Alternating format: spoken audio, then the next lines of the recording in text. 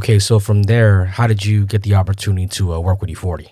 I ended up getting to meet E40 later on when I worked at Power, and DJ'd for his album release. I forgot when he had the two CD set. The 2-pack, yeah. I forgot the name of the album, but he had a album listening party at Dope in Fairfax, and they booked Power to DJ it, and I was available at the time, so they booked me.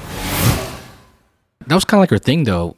When she was younger, even up until most recent, like you guys would do Disneyland, AP holders, like on a every weekend vibe, yeah. Every weekend that I had her, we'd always go to Disneyland. It was to the point where she's like, we always had that joke where she's like, Disneyland again, Dad. You know what I mean? Kids don't get a chance to go to Disneyland every time. You know what I mean?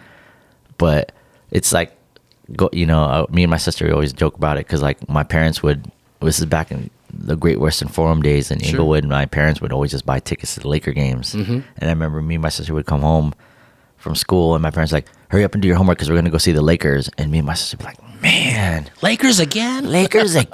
Fuck. You know what I mean? Like, can we just stay home? I just rather stay home and be on the phone with chicks and shit. You know what I mean? Sure. But on three-way, hello. Yeah. But, it was like one of those, like, I felt like my daughter was like, she didn't really appreciate Disneyland because she was there all the time. That was our thing.